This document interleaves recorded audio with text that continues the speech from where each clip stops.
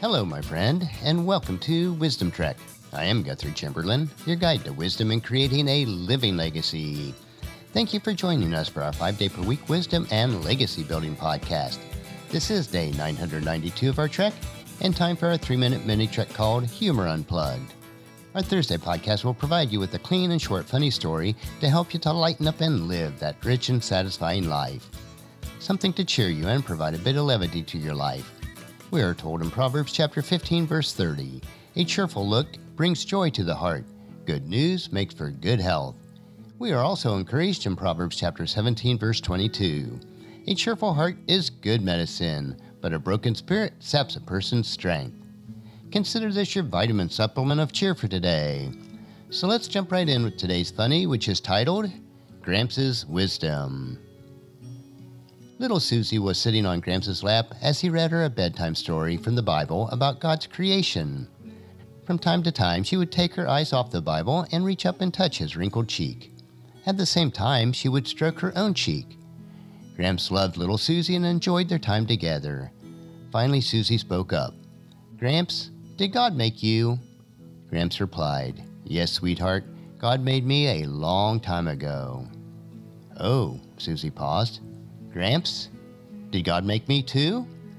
Yes, indeed, honey, Gramps said. God made you just a little while ago. Feeling their respective faces again, Susie observed, God is getting better at his creation, isn't he? Well, I hope that brought a smile to your face today. And our Thursday thought is taken from Romans chapter 8, verses 20 through 22. Against its will, all creation was subjected to God's curse. But with eager hope, the creation looks forward to the day when it will join God's children in that glorious freedom from death and decay. For we know that all creation has been groaning as in pains of childbirth right up to the present time. Just as you enjoy these nuggets of wisdom, please encourage your friends and family to join us and then come along with us tomorrow for another day of Wisdom Trek, creating a legacy. If you'd like to listen to any of the past 991 treks or read the wisdom journals, they are all available at wisdom-trek.com. And I encourage you to subscribe to Wisdom Trek on Apple Podcast or Google Podcast so that each day's trek will be downloaded to you automatically.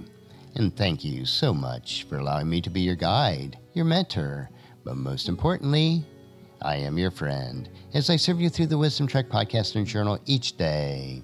And as we take this trek of life together, let us always live abundantly, love unconditionally, listen intentionally, learn continuously, lend to others generously, lead with integrity, and then leave a living legacy each day. I am Guthrie Chamberlain, reminding you to keep moving forward, enjoy your journey, and then create a great day every day. See you tomorrow for Philosophy Friday.